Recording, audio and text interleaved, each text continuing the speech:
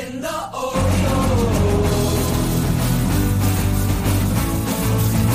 Watching the Orioles. Watching the Orioles.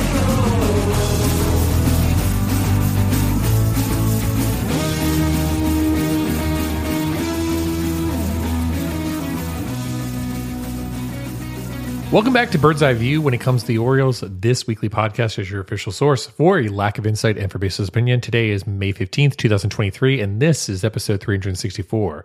My name is Scott Magnus. And I'm Jake English. And on this week's show, we will put the printer on standby. We'll also get a visit from our most disinterested listeners. And we'll do that right after we lubricate the show. It's time for the drink of the week. Jake, what are you imbibing on this evening? This evening, I am working my way through a homemade margarita. Served in a Yoshi cup. It's only a classy drink because it's from a Nintendo Yoshi cup. Do you know the game where Yoshi first appeared? I don't. Okay. That's your homework for the week. That's my homework for the week. Charlie Hoppus would know that immediately, and that's why me and Charlie are soulmates. Why he's better at this than I am. He is. I am drinking a Cape May Brewing Always Ready Hazy Pale Ale. It's fine. It's a classic hazy pale ale. Not great. I don't know who left this in my fridge. It's doing the job. It's better than a Michelob. Whoever leaves things in Scott's fridge, feel free to come leave them in my fridge. Yeah. And if you want to see what's in our fridges, let us know. Come find us on Untapped. I'm at Jake E4025. I'm at MEGN 8606. And with that, it's time for a checkup. Time for your checkup. Time for your checkup. I'm gonna check your ears, check your eyes, find out how much you've grown. Time for your checkup. Gonna listen to your heartbeat, fix you up, ready to go. Time for your checkup. It's okay if you giggle. This will only tickle a little. Time for your checkup. Time for your checkup. All right, let's swing into the medical wing. And we broke this right in the middle of recording. Don't say break. We didn't break anything. Yeah. We tweaked this out. No. So we were stretching out and, we felt something pop and we decided to report on it last week during the episode. Yikes. So Ramon Urias is currently on the IL with a hamstring injury. Hamstring ouchies. Yep. Went on the IL as of Tuesday, May 9th. The injury occurred on May 8th. And originally was slated to miss significant time as per the report. But since then, Brandon Hyde has said that he's made significant progress. Right. So I'm not sure who to believe. Yeah. He's been swinging in the cages. I don't think he's been doing anything more than that. Yeah, I mean, they're now saying 2 to 3 weeks, which is a lot better than I originally thought it was going to be, where it's going to be more like, 6 weeks. So I think it's probably going to be closer to 3 weeks. I mean, again, if you're looking at rehab and everything, it's going to take him a little bit more time than I think what Urias wants is 2 weeks. Is the best way to put it and get right back into the lineup. You know what that means, though? What's that mean? Looking forward to seeing him in Aberdeen. Do you think they'll put him at Aberdeen? Sure. If all they care about is having him run around, although maybe they don't want him running on turf. Right. I think they're going to put him at Bowie. Fine. Yeah. Ruin my thought. Yeah. Ryan McKenna's also been kind of nursing an injury with a little bit of a back aspect. Doesn't that make you feel a bit better that someone that young can have back issues? It actually makes me feel better because we saw Terrin Vavra go into the game as a late inning defender and we were like, why? What is happening here? Yeah. Where is Ryan McKenna dead? Yeah. Turns out not dead, but ouchie. Ouchie. Yeah. So he's day to day, but again, he was available on the bench as of yesterday. So yeah, no big deal here. It looks like just something to kind of monitor. And then Michael Givens and Dylan Tate are inching so close to kind of returning to the Orioles. You have to assume that it's kind of coming this week, and it's probably going to come maybe at the end of this homestand so they can go on the road trip with them. That's kind of what I'm thinking. I think that Michael Givens is much closer. I think that he basically only needs one more appearance before he's ready. I think that Dylan Tate will be a little bit later, but it could be sooner than we think. It's certainly sooner than we thought it was going to be. Yeah, and again, that's going to raise a lot of questions in terms of who comes and who goes. But we'll get to that a little bit later on that topic. Instead, let's go to 280 characters less this week on the Twitters. Jake, why don't you start us off? At the quarter waypoint, I guess we should probably start preparing for this momentous event. That's right. Utah Street Report, who of course tweets at Utah Street report, ST. We have our Forgotten Man bevy winner. This, of course, is a quote tweet of Dylan Atkinson, another Bird's Eye View, this week on the Twitter's favorite, who tweeted, Luis Torrens gets to be the honorary lone forgotten answer at the end of the year Orioles roster Sporkle quiz.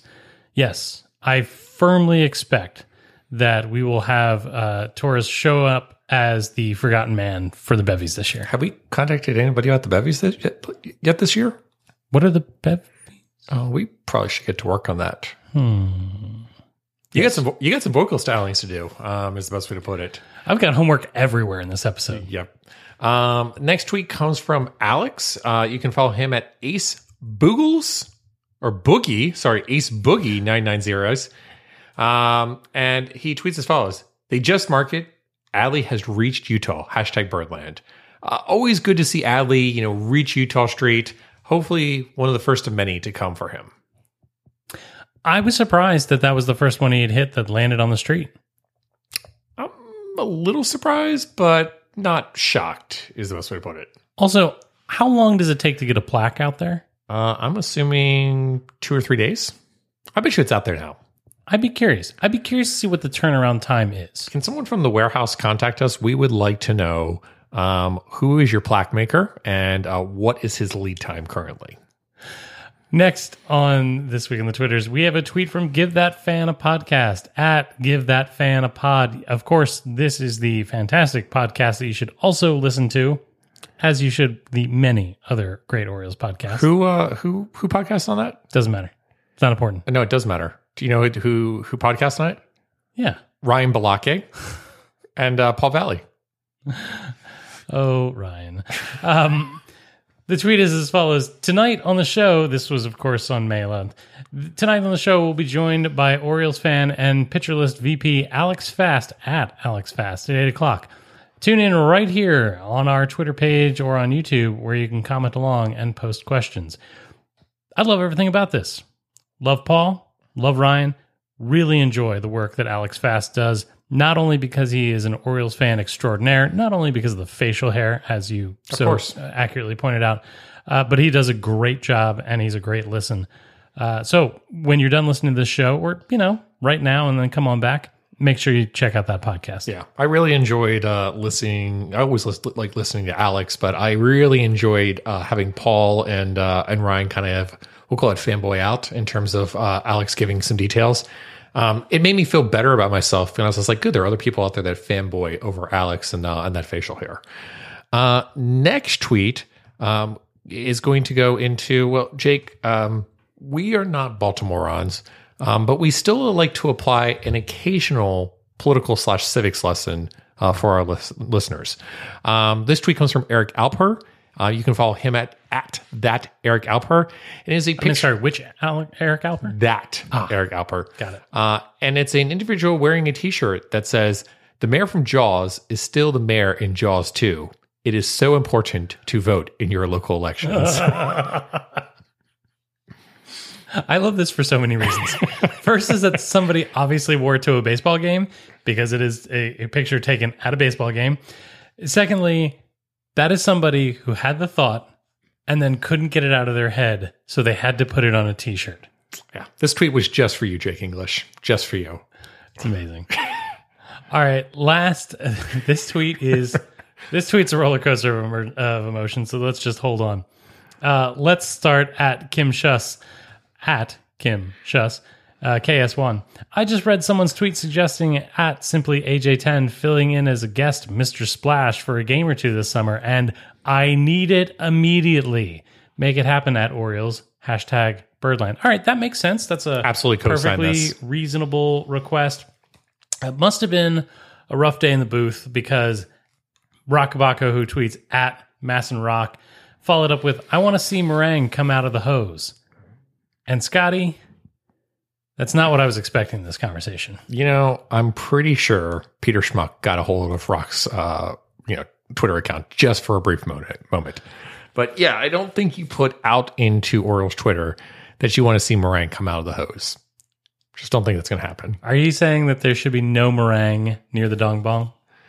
All I'm saying is in a future season when the Orioles are not good, if the Baltimore Orioles do not, in essence, name a pitcher Meringue Hose, I don't know what we're doing.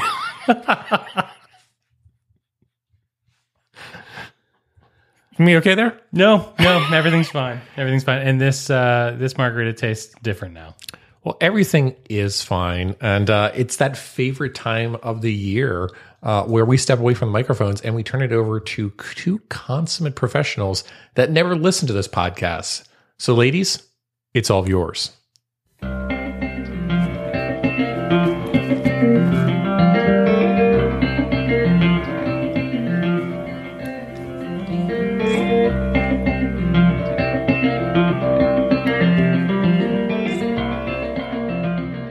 Hey, Birdland. Baseball Widows here. We're back. Happy Mother's Day, Sarah. Happy Mother's Day. It's a little late, but, we've got kids and their lives are really busy. Yeah, they definitely are. So we're back for our Mother's Day episode. Apparently, Jake's second favorite episode of the year. Sounds about right. No pressure or anything for us. But we picked a good week for this episode. I mean, last week was a big week for Baltimore, and you got to witness it firsthand. I know. We were at the game on Friday. Oh, no, I meant, how was Lizzo? Oh! Amazing, obviously. I mean, it was the day after she had strep, and the woman sang her butt off. I am so jealous you got to go to that show. I think she's so talented. But I guess you were talking about Cedric Mullins. Yeah, hitting for the cycle. That was pretty cool, too. Oh, yeah, that was cool. So what are we going to talk about today? Well, when we were thinking about ideas for this segment, I'm old, but I'm obsessed with TikTok. So I thought, let's do a smash or pass, because why not? But then I remembered we're old and our team is really young, so that's creepy. Yeah. So that wasn't going to work. So then we thought smash or pass managers, because that's more our demographic. That hurts. Yeah. But then we looked into it a little more and realized it's actually not our demographic, because most of them are really, really old. But I will ask you, Sarah, you've got Buck and you've got Brandon. Who are you smashing? Who are you passing? This was a no-brainer for me. Buck is a smash. I don't know what it is. And I love Buck. And I will always love Buck. And I will always love the Buck years. There's something about Brandon Hyde. I don't know. I'm not there yet. Yeah. I don't know. He's a pass for me. I'm not there yet. That's okay. That's okay. What if they make the playoffs? Would that change? I have the right to change my mind at any time. That is fair.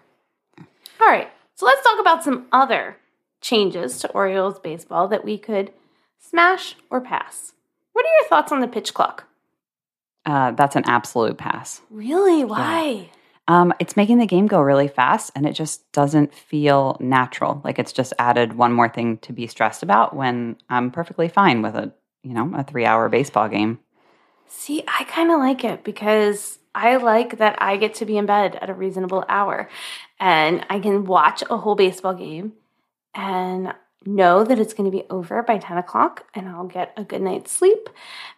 I kind of like it, and I think it's probably a commentary on how busy life is, and maybe in the grand scheme of things, that's not a good thing, but I like the pitch clock. You're a smash on the pitch clock. I really am. Oh, Carrie.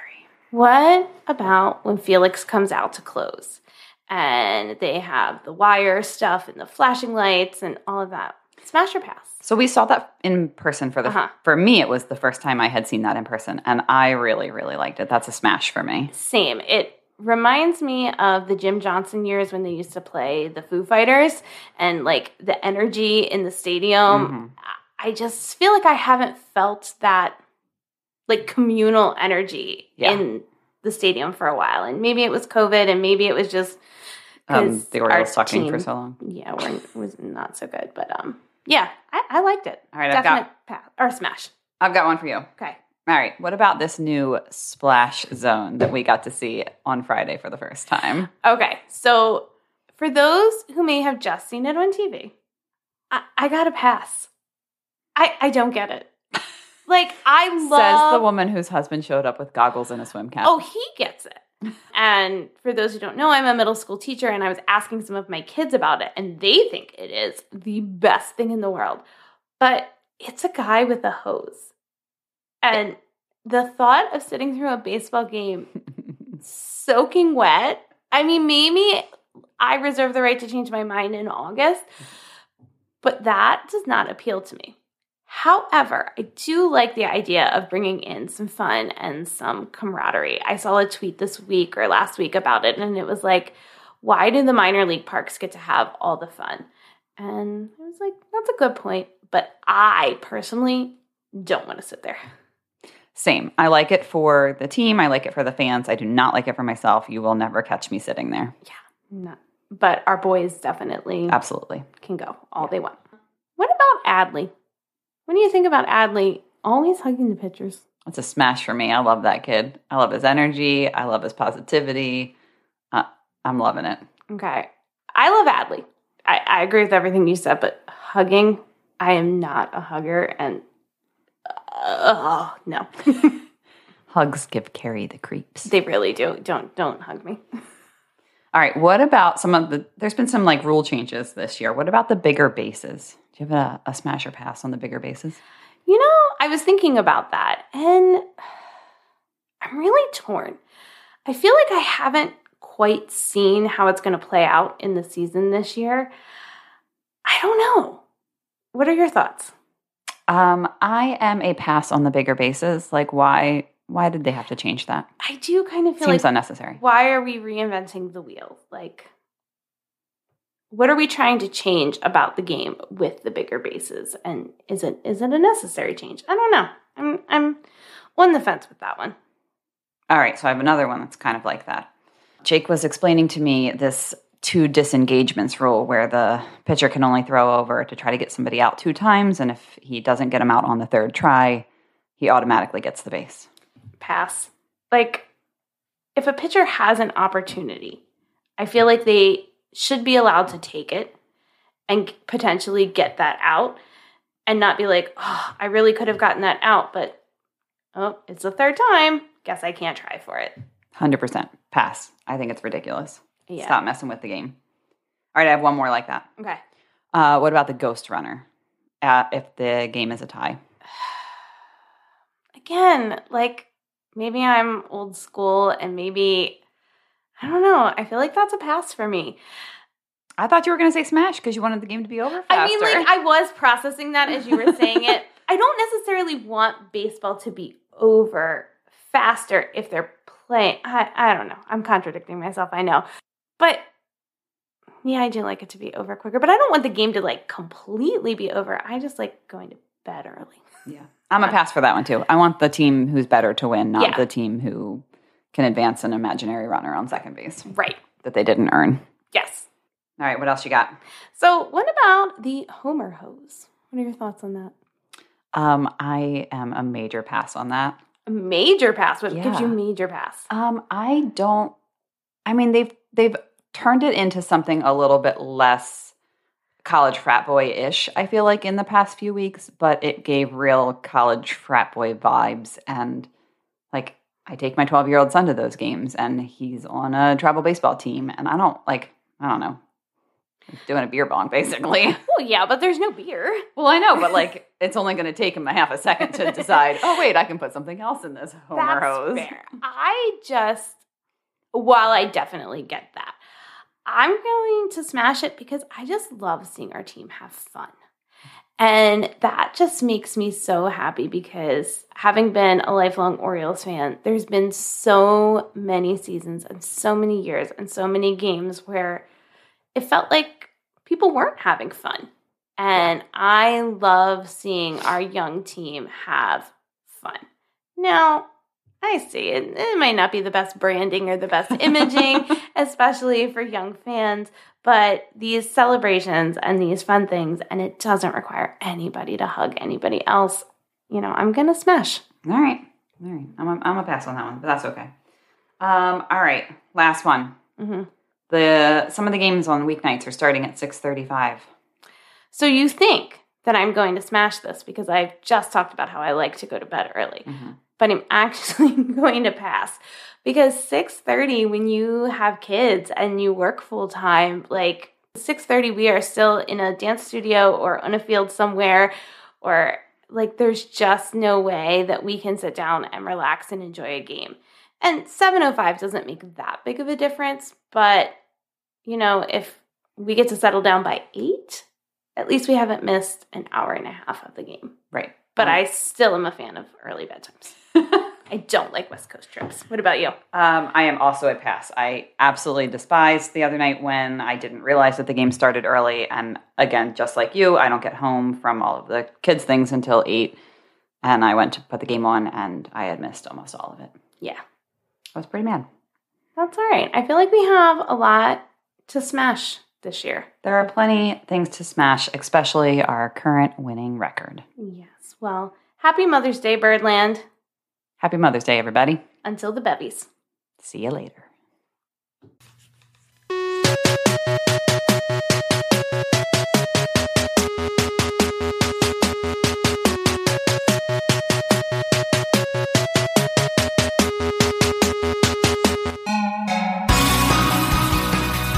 Scott, I'm not sure what to make of this, but as the ladies were leaving the podcast studio, they looked us up and down and said pass. Do you know what that means?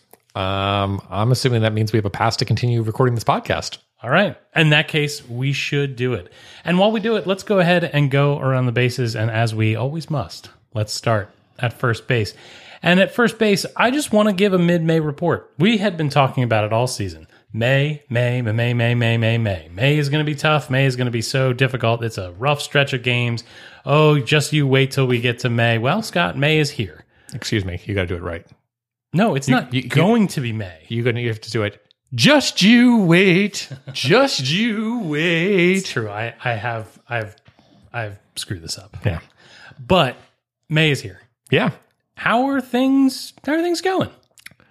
I mean, it's been extremely competitive baseball. It's been extremely nerve-wracking baseball. And perhaps it's a brief glimpse into what September/October could potentially look like. I've got to be honest, in just, 4 or 5 series or whatever it's been, I'm delighted with what I'm seeing. Yep. We were disappointed with the outcomes of the Braves games. Yeah. But not, I think, the way the team performed. Mm-hmm. You had to feel good about it. There's no way that you could have walked away from the Rays series not feeling got to be good about cloud high. And to be able to go 2-1-0 runs against the Rays, I mean, just a great performance overall. And then you take the series from the Pirates, and again, they got off to a hot start, but they're still a good club, obviously. And the Orioles are getting shellacked here by the Angels on Monday the 15th, but have 3 more games with them.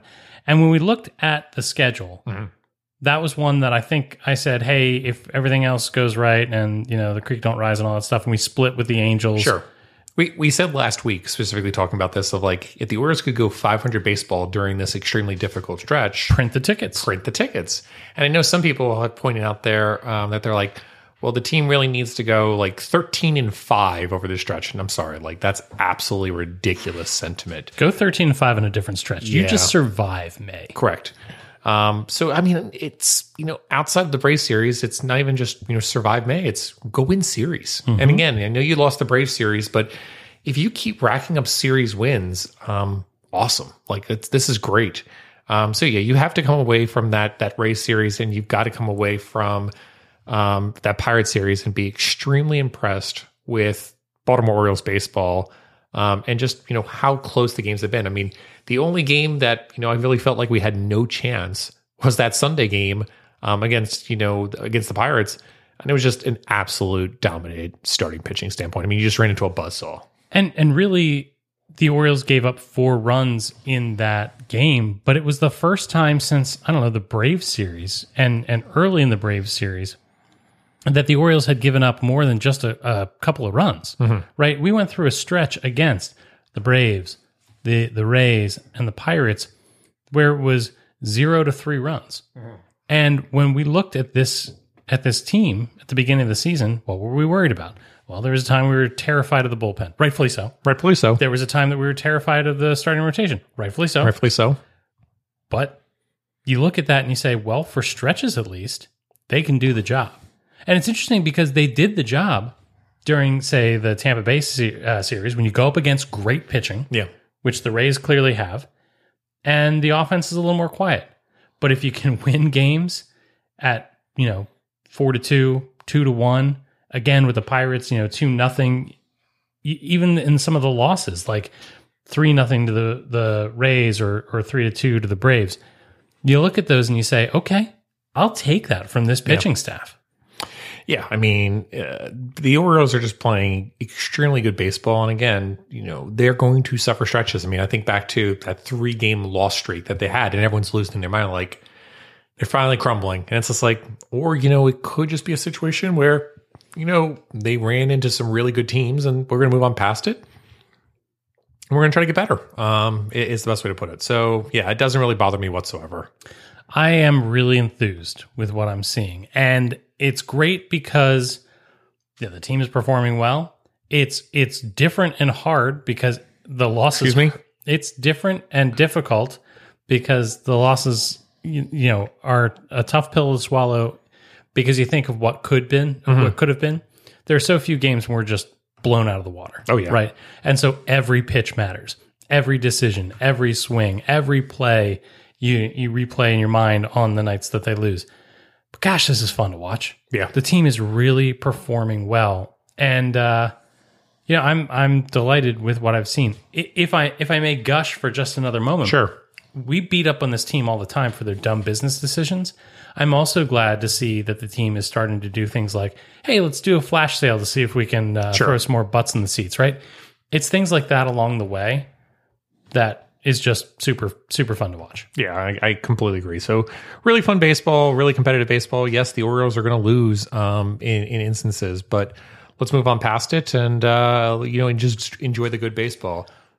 Last thing, I promise. Last thing here at first base. I'm pulling up, but we'll continue on. This is your second engagement, by the way, to first base. One thing that I am finding myself in is in awe of how much I'm enjoying the character of the team. Mm-hmm. And one thing that really jumped out at me the other night was Tyler Wells, after a great game, pitched just a great game. Probably the best starting pitching performance that we've seen all season. Yeah, and possibly of his career. Right. He was asked about his start, and the first thing he said was, what a great game Adley Rutschman called. And it made me think back to earlier in the season when Wells had pitched 5 out of the bullpen, and that next day, Kyle Gibson had a great game. And the first thing he wanted to talk about was how Tyler Wells, set the bullpen up so well.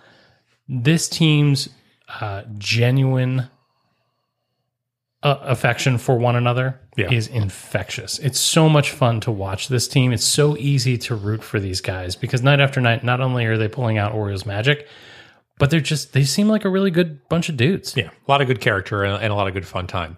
All right, I'm going to, after that second engagement... I've disengaged all of them. Yeah, I'm going to go ahead and steal second base now because you cannot keep me on. And we got an extra 3 inches, so don't 6 inches. So don't. I could use an extra 6 inches. So at second base, we're going to go to a conversation that we had on Friday evening while watching the Orioles play. And Jake, you turned to me sitting in the stands, and you said, "Hey, Yankees are beating the Rays." And I said to you, "Is that a good thing or a bad thing?" And you said, "It's a good thing." And I said, "Is it?" And my question is this to you, Jake. We are in second place in the American League East. Say it again. We are in second place in the American League East. We are 4 games back from being in first place from the American League East. And we're about 4 games above, the last wild card spot as well. So we're kind of right in the teetering middle is the best way to describe it. And at that bottom right now is the Yankees in terms of being that last wild card spot. So Jake, I asked you this question. Extremely long season. Who are you most scared about for the rest of the season? The Rays or the Yankees in terms of stealing a playoff spot from the Orioles? I mean, it's got to be the Yankees. Okay. It's got to be the Yankees for a couple of reasons. But a lot of it has to do with past trauma. Yep. Right? And part of it also has to do with the fact that if the Rays have an historic season, if they go wire to wire and are just incredible for the rest of the season, I feel like we'll have no other option than to tip our cap and say, wow, Yep. they were great. They were so fun to watch when they weren't playing us. Awesome.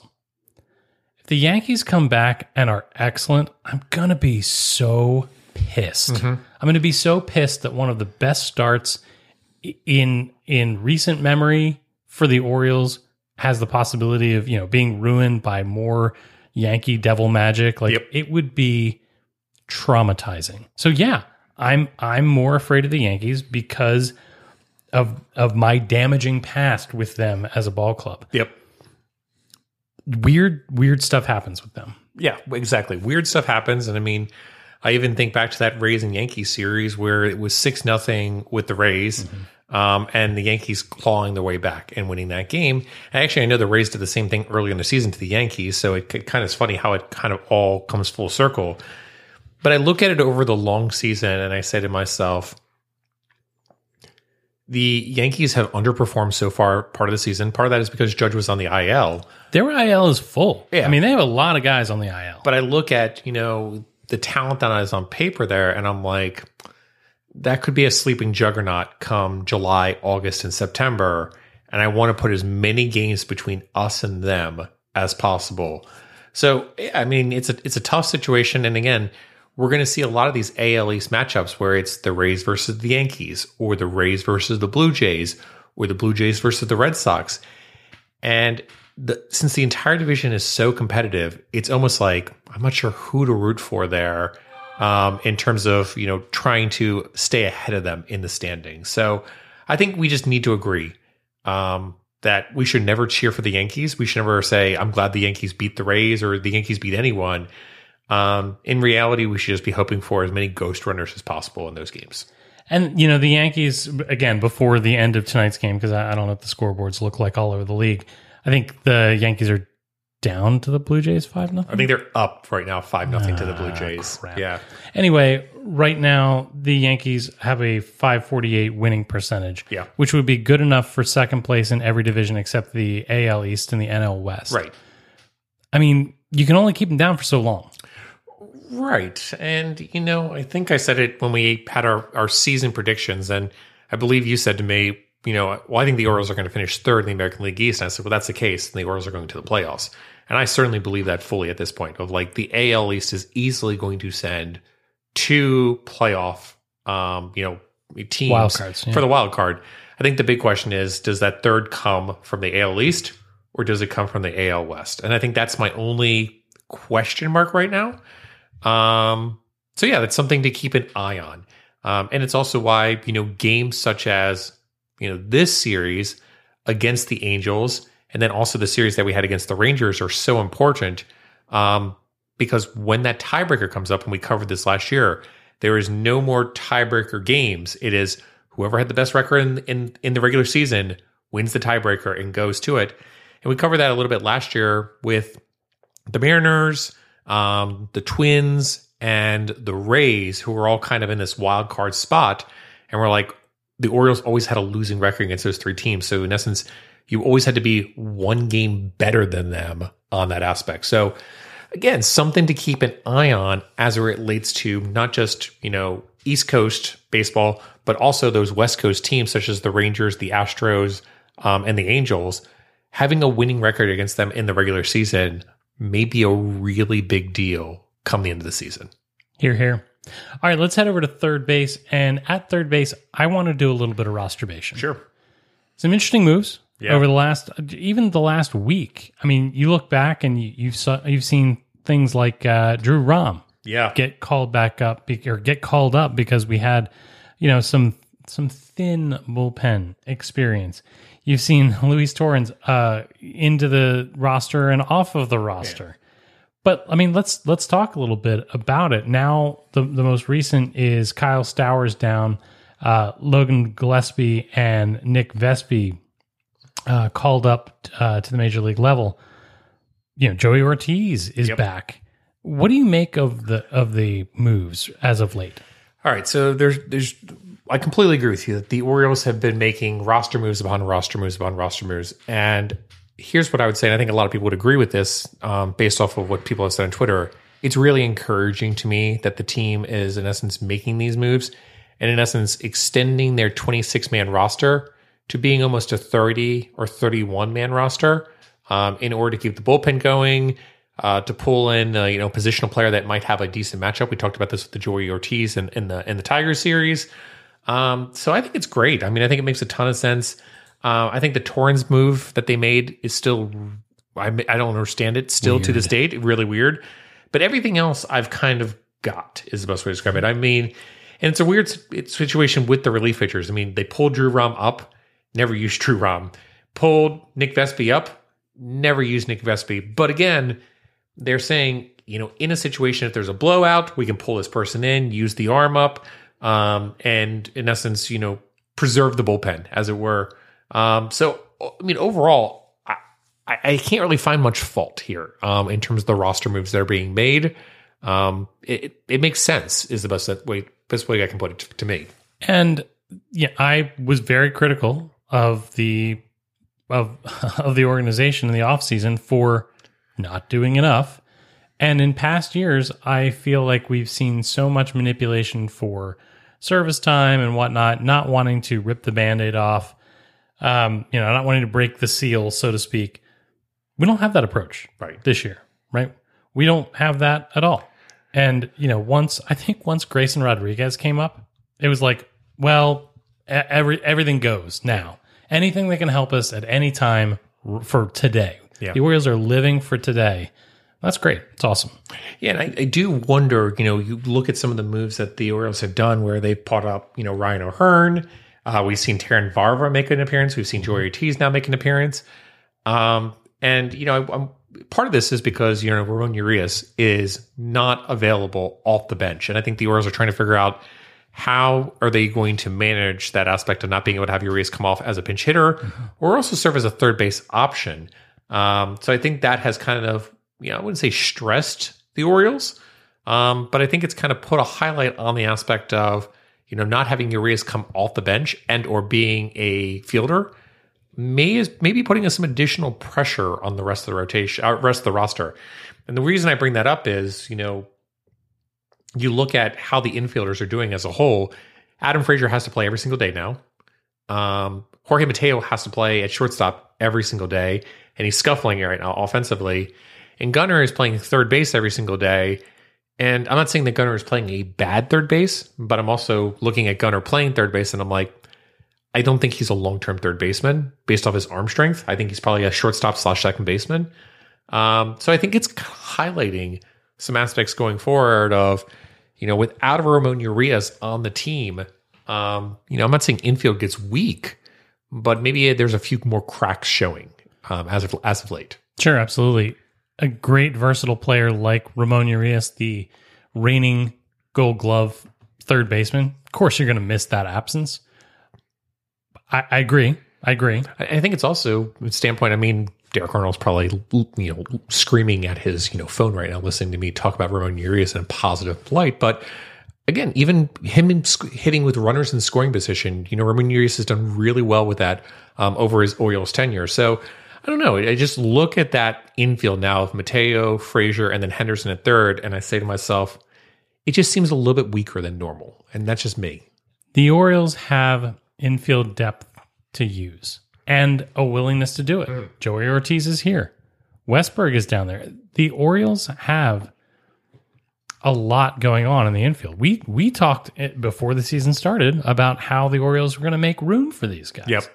I think we're clearly not going to replace a Ramon Urias, from the minors and get a 1-for-1 replacement. But I think when we talk about the average replacement value, the Orioles have it and then some. Yeah.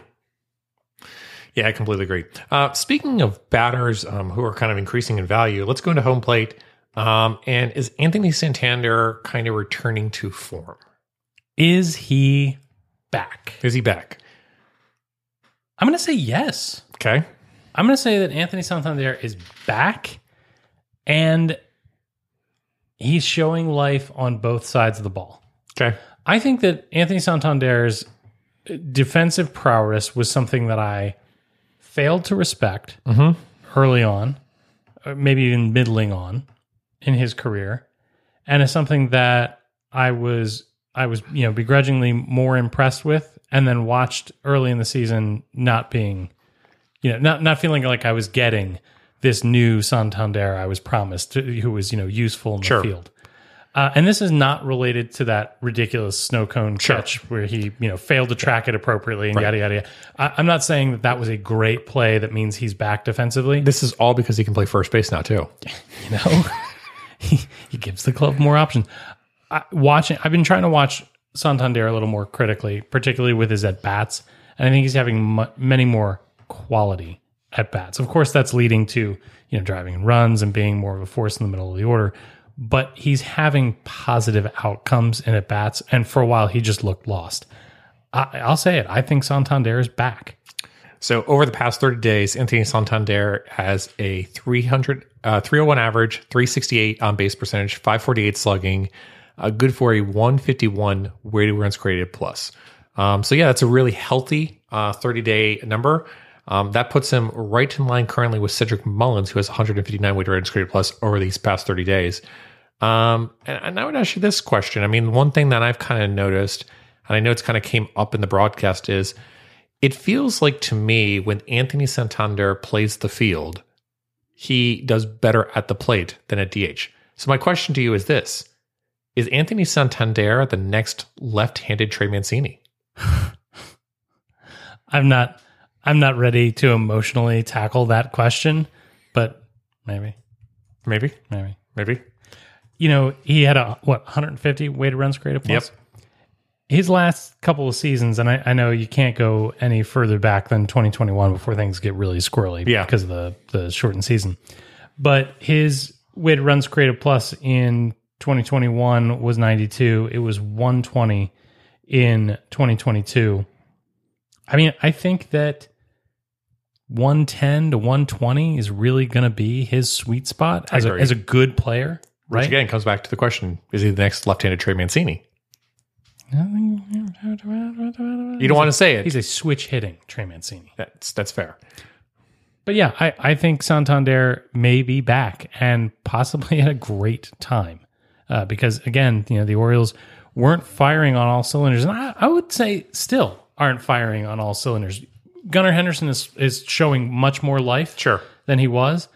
And Cedric Mullins has really turned it on over the last couple of weeks in a big way. Austin Hayes is doing great for what he needs to bring to the team. So again, I think that Santander showing up who we thought he was going to be. Yeah. If he can continue while other guys are scuffling and then hand the torch back and forth all season, boy howdy. Yeah. So coming into tonight's game, and obviously he hit a home run this evening. He was at 5 home runs. Last year he hit 33 home runs. Do you think it's possible that he could flirt again with 30 home runs? Sure. Especially because I feel like he's the kind of streaky hitter that he's going to just, bang 6-7 out in a week and be right back in that chase. Yeah. All right. That sounds good to me. And like I said, let's see what happens if Santander continues this, but certainly a really nice, 30-day stretch there for him. Well, with that, we've got to also figure out, who was clutch this week. Was it Adam Frazier or is it Jorge Mateo in Fantasy Boss?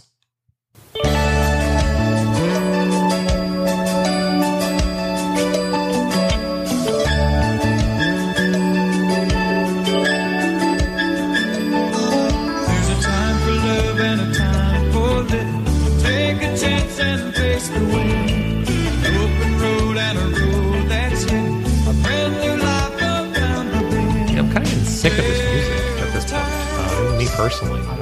How is this physically possible? I think it's just because Jorge Mateo has been so poor as of late, but somehow Adam Frazier beat Jorge Mateo with a clutch of 0.05 to Mateo's 0.00. Scotty, I really thought I had this one in the bag. I thought you did too. I really thought I had gotten it. The best for this week was Adley Rutschman at 0.28. So again, really highlighting some differences in that aspect. But yeah, somehow I scraped it out once again this week, and I take a a 5-0 lead at this point. You can say it. You can say commanding 5-0. I'm going to say I am the Tampa Bay Rays of this podcast. And I am not the New York Yankees. You do not need to be worried about me at this point. I disagree entirely with that assessment. So Jake, you know, we're not there yet, but at some point I'm going to have to start pulling out wild cards just out of self-defense. Out of self-defense, I completely understand. So what's your category going to be for the week this week? You know, we tried clutch. Yeah. A little out there. Yep. I thought maybe that would save me. It didn't. Yep. So we're going back to the meat and potatoes. Okay. Dongs. Okay. I'm going to let you pick first. No, this I week. picked the category. You picked the player. No, we're not. This isn't pity. We don't need Fantasy Boss pity, Scott. I have won enough Fantasy Boss to know the sweet All right. taste of victory. You pick the player. Fair enough. So I am going to go with Ryan Mountcastle for my dongs category. It's a great pick. I'm feeling a little conflicted about this. I'm gonna go with the hot hand and hope that Cedric Mullins keeps hitting them out. He is doing an amazing job as of recently. So let's hopefully that Cedric Mullins can keep up the pace, hit some home runs, especially for his fan in the stands. And hopefully Cedric Mullins dominates this week. And I hope that he wins by a tally of 12 to 10. 12 to 10. Yes, exactly. Yeah. All right. Well, we will figure out who owns it this week. And with that, let's go over to the good, the bad, and the ugly.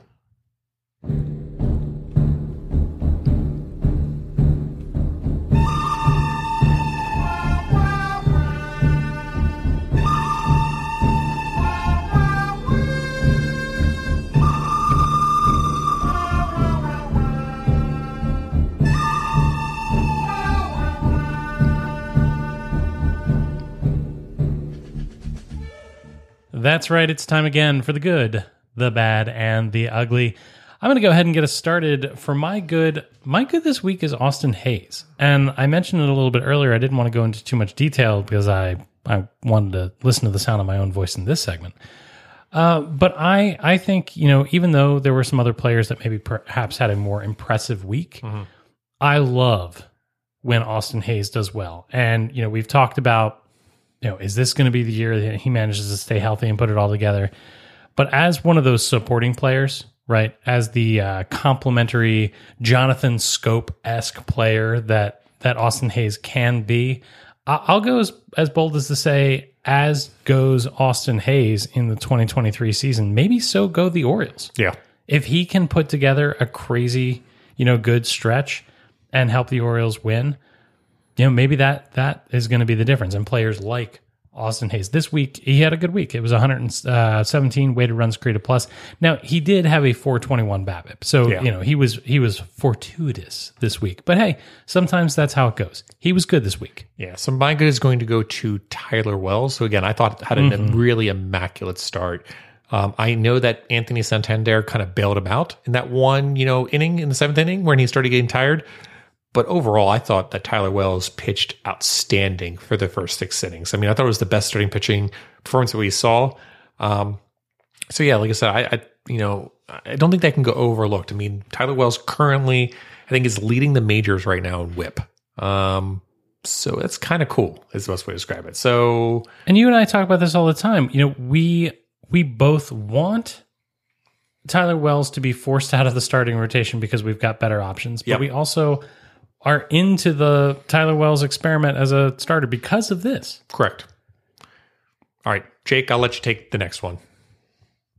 I'm actually going to break the rules. Okay.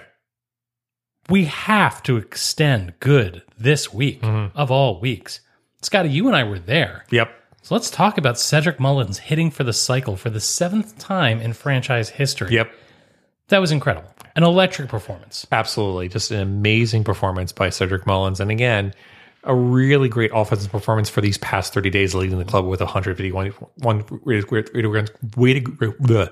weighted runs created plus. Also some really great defensive plays. Again, we continue to see it. Cedric Mullins is, putting out a resume right now for finally getting that Gold Glove. So absolutely, Cedric Mullins deserves to be called out for a good performance. You and I happen to be there, and it's getting comical at this point because I missed Jonathan VR, but I have been in the stands for Cedric Mullins, Austin Hayes, I've been there for Were you there for Aubrey Huff? Aubrey Huff, and I was there for Felix Pierre. Yeah. I mean, at this point, I've been to a majority Yeah. of Orioles cycles. I missed his single. And so I didn't realize it was a cycle until it flashed on the screen. It's so great to be a part of, and I really love the team sending him out there by himself to receive adulation in that next inning. I thought the same thing of like when he came back in, I was just like, it's a tough aspect because it's No 2 curtain outs call. and like no curtain call. But I really like the club in essence giving him 10 seconds to kind of go out there on his own. What I heard Adam Jones basically said, why don't you go ahead and take the field first? But It's one of those things that we talked about before where, you know, they're tight like that. Yep. I'm sure that was a very easy call. yep, absolutely. All right. So the good aside. Yep. My bad for this week is going to go to Jorge Mateo, who had a, wait for it, negative 83 weighted runs created plus a 0.049 WOBA. And while we're at it, a 0.0 clutch. Yeah. And again, this comes back to the point that I was making earlier, specifically about the renewing year standpoint. I feel like the Orioles are, looking at it and saying, we've got to keep putting Mateo out there at shortstop based off the defensive aspect that he has. But it certainly looks like Mateo could use a day or two off. Yeah, and remember, this was the hottest hitter in baseball Sure. for a while, right? And we knew he was going to regress. We knew it. Yeah. But again, it's not even just a traditional regression. It's also, that plate discipline that he had earlier in the season where he wasn't, in essence, chasing at balls, slightly off the plate, down around his knees. He's just not seeing the ball very well right now. So like I said, if it were me as the Orioles, I'd say, Mateo, we're going to give you a day off. We're going to shift Gunnar to shortstop. We're going to put, Ortiz at third base, and Frazier, you're going to play second base. And I just see what Gunnar can do at shortstop. I mean, Gunnar hasn't been that great at third base that makes me say I can't move Gunnar around in the infield right now. Yeah, and the other thing that's interesting about the Mateo struggles is that he's not pressing because the team is losing. Mm-hmm. It is one of those things where it's the individual performance portion of this team sport where he is just struggling. Yeah. All right, my next one is going to be my good. It's going to be Yanier Cano and Felix Bautista both under my good category. We've done the good. Oh, I'm sorry. You didn't hear the news? No. The Orioles are really good. Oh, really good. Really good. So this aspect that you're even covering bad is farcical, is the best way to describe it. So my good... You gave me crap for breaking the rules, and you're going to go good. That's fine. That's fine. Tell me about Yanier Cano. I mean, you just look at Yanier Cano and you look at Bautista. Cano coming in that Saturday game and just absolutely dominating, and then Bautista's coming in and absolutely dominating. I also come back to that Friday game that we were at too. Voth comes in, doesn't do great, kind of puts a few bases. This is my listeners. You can't see it, but this is my shocked face. Yeah. And Bautista comes in and basically shuts it down. And again, Bautista certainly has had some issues this season in terms of command. His walk rate up is immensely, but his K rate is at 18 Ks per 9 right now. Like, the guy is absolutely filthy. And yes, I realize that he has had some issues this year, but the stuff is still there. And that's the whole thing. It's like, you look at him and you look at the command standpoint, and it looks like he is having some issues in terms of how he's opening up his shoulder slightly. But when that shoulder is, pointing correctly at the plate and is not opening up too quickly or too late, I mean, Felix Bautista is just an amazing pitcher in terms of stuff. So, that combination of Bautista, Cano, and then hopefully a combination of, Dylan Tate and Michael Givens, potentially by the end of this week, really exciting things for the bullpen going forward. Yeah, we could go from having a pretty good bullpen to being a pretty scary. You could be a bullpen. top 5 bullpen in Major League Baseball. I mean, there's no doubt about it in my mind. And we've been looking at performances from guys like Brian Baker, Sure. and Mike Bauman has been useful. Yeah. And those guys who are getting meaningful late inning appearances. And assuming that he makes it, and I don't think he will. Yeah. But can you imagine if you had Cianel Perez to come in the 5th or 6th inning? Yeah. And then have all that firepower behind him? Good Lord. Yeah, that's what I keep saying. I mean, we started this season, and I said, I just don't think the Orioles are going to be good enough from a bullpen standpoint, and that was my major reservations.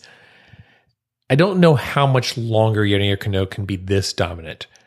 But again, you look at the stuff, and you look at how he's performing, and it's just like, he's not going to be this good, but if he can be even a sliver of this good, he is going to be a great 7th or 8th inning relief pitcher. So, Especially when those guys come back and he doesn't have to be. right, that exactly. good. So again, I think, coming back to the good category, there's so much dominance in the bullpen.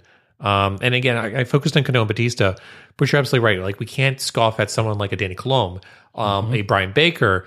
Even Voth has had a few decent outings. I realize it didn't work out well for him on Friday. But overall, the bullpen has been throwing. And it's really impressive, is the best way to put it. So I'll let you take the next one. My ugly, I guess. Yeah. We're doing this. My ugly is watching Grayson Rodriguez learn hard lessons at the major league level. Yeah. I mean, tonight specifically was a really brutal game. And I'm not saying that the Orioles would have won if Grayson would have pitched better. Because honestly, a bunch of the relief pitchers also kind of got hit around today. I mean, the Angels are just making really good contact. I think they had 16 or 17 hits on the night. But yeah, this was eerily similar to that Kansas City game where Grayson got knocked out early. He left a lot of balls kind of floating in the zone, and you just can't do that. It's one thing, and I know people are going to harp on me about this, but this is one thing that people kind of mentioned coming out of spring training when I was like, Grayson needs to be up here, or as opposed to Tyler Wells.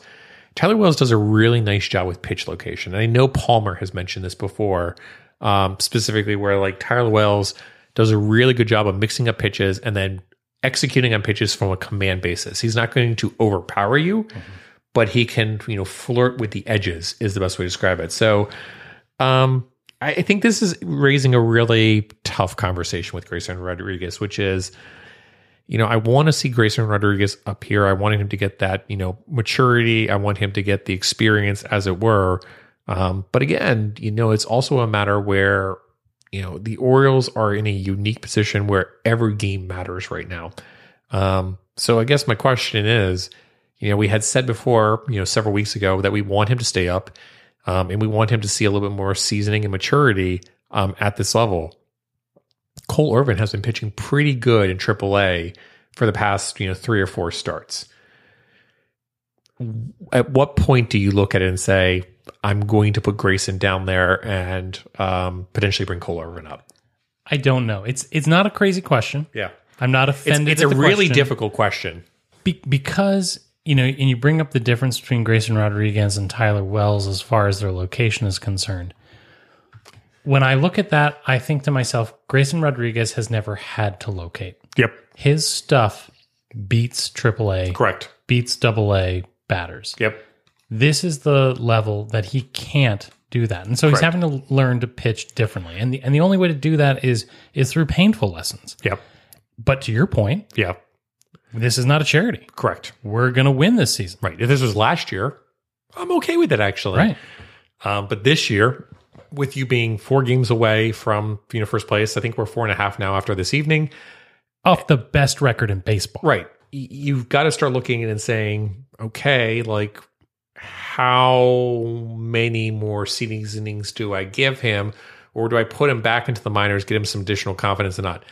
My personal opinion is this. My personal opinion is I think you keep him up here. I think you roll with the punches. And again, this comes back to, previous iterations of Orioles baseball. And I think back to Kevin Gausman and the Orioles yo-yoing Kevin Gausman up and down, up and down, up and down. And I didn't like it back then, and I still don't like it now. And I feel like it's the same thing for me on this given situation where I don't think I want to see Grayson Rodriguez yo-yoed. I think I'd rather just say he's going to have to learn from it. He may not be the ace this year. Maybe he's a 4th or 5th starter this year. But we have to see what we got in order to make a decision on what you have to go get. Got to dance with the one you brung. Yeah. Let me offer a middle way. Mm-hmm. He's only got a certain number of innings in the tank this Sure. season. Yeah. Because of the injury history. And we talked about it earlier in the season, how it was kind of convenient in the fact that we're getting John Means. Remember, John Means is still in this club. We're going to get him back in July, allegedly. And so, maybe it's going to be a handing of the baton. At what point do the Orioles decide to shut down Grayson Rodriguez at the major league level? Is it after 120, 130, 140 innings? Maybe you skip a couple starts. maybe you put together a couple of openers and go with some guys that have a little bit of length to be able to I work kind it of through. am wondering that myself. Of just like, I wonder if it's a situation where you say, we're going to put you into the minors. We want you to work on these pitches. We're going to let you throw 2 to 3 innings each. And then we're going to build you back up to being a starter. No, what about here? Here. Skip him a couple times in the rotation. If he's still scuffing a little bit, it's okay. Put him in the, have him throw in the bullpen That's on his interesting. regular day. Yeah, that's interesting. I mean, I didn't even think about that. But in essence, using the Tampa Bay model, which is like, I'm going to put you in an opener. Yeah. The only weird aspect for that from an opener standpoint is, we've seen his struggles in the first inning. And it's almost like once he's in that game mode and he, in essence, calms down or gets into that mode, I don't really want to take him out at that point. So if I don't know, it's so tough. And like I said, I don't know. I think it's a question that we're going to have to start asking ourselves, though. Again, just like you said, the innings limit's going to approach soon.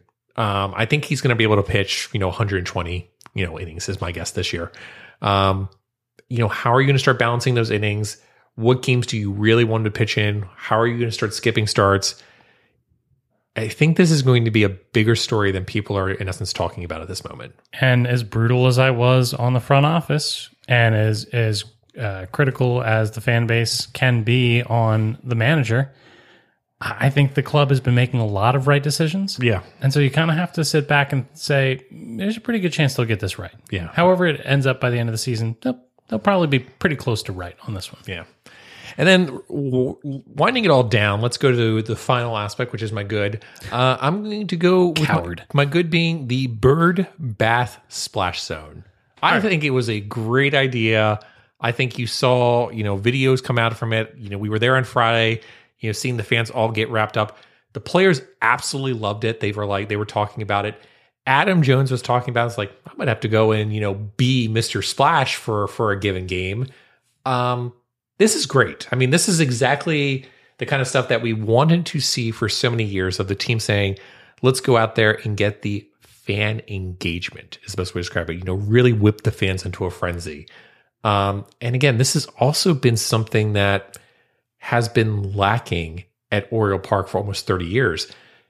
The comments back in the day in the 1990s when people came to Camden Yards were like, it's a wine and cheese crowd. It's a little corporate. And it's a little corporate, and people are on their cell phones and stuff like that.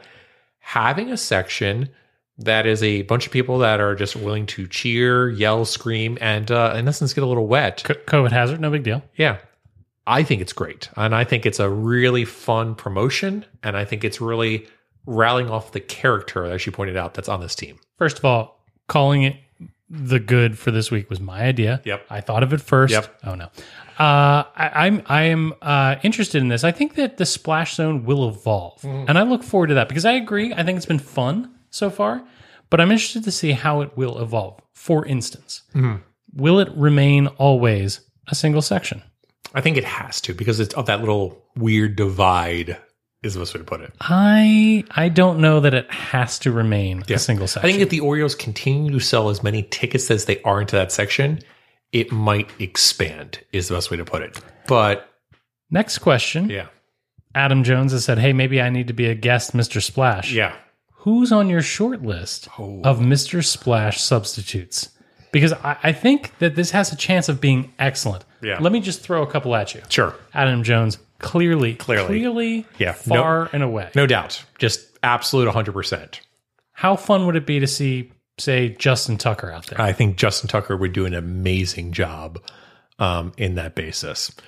Some other individuals that should be a Mr. Splash. This is an obvious one to me. Scott Van Pelt should go out there and absolutely do this. There's no question. Yeah, no, I think that this has legs right here. Yeah. We need to work through the guest Mr. Splash scenario.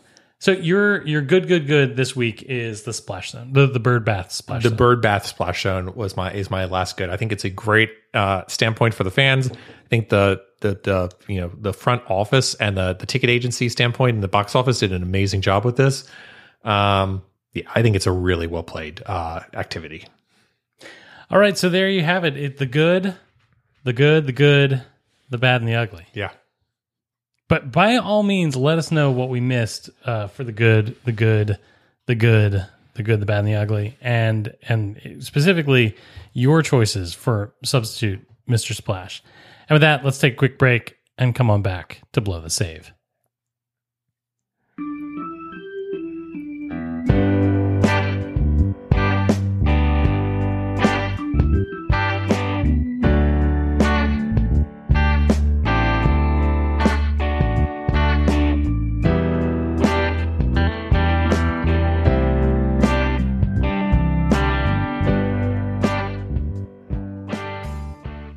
Scotty, I have a philosophical question for you. It's, the Orioles have done so many things well. Yeah. And they've made so many changes that I think have been positively received. One of them is the fact that they expanded season ticketing to be true Birdland memberships. Correct. Where they've provided the flex packages. Yep. I know a lot of people personally that got the flex package. I know a lot of people that did the flex package because they're just not sure what games to go to. Yeah. So they're like, I'm just going to pull it from my my cash reserve. And that's great. I think that's fantastic. Good for the Orioles. You and I opted to keep our season tickets, our Birdland membership. Remain rather traditional. rather than the flex, Yes. to each their own. But I'm starting to become concerned. Yeah. You and I have the traditional Sunday package. Yep. 13 games. I think that's what package E. Package E. From the old days. Yeah.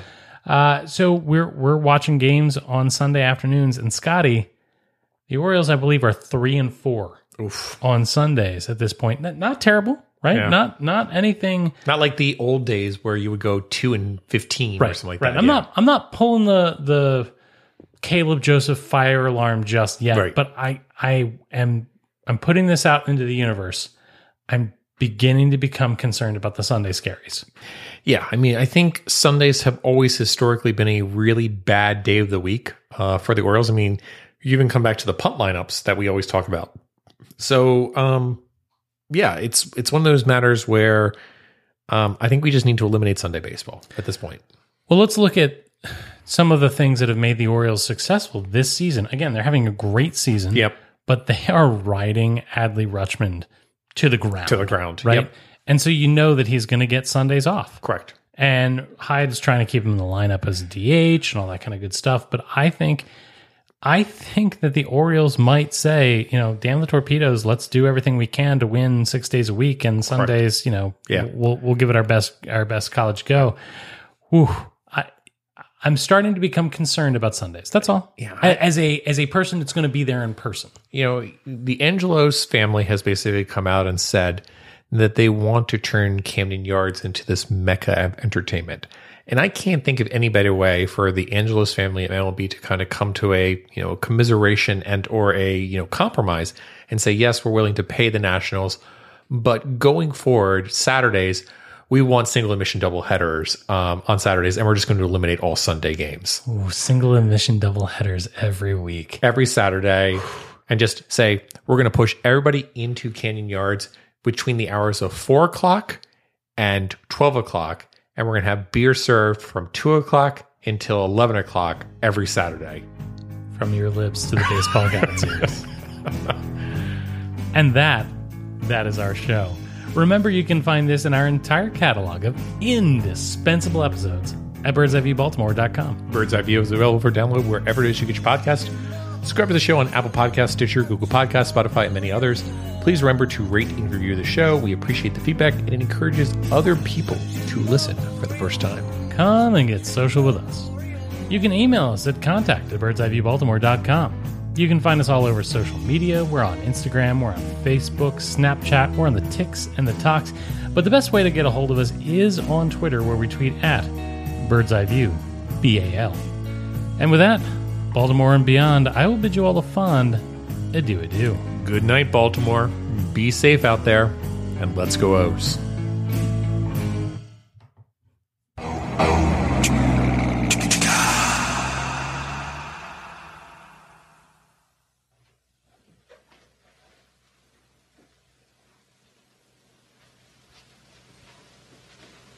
You're still here?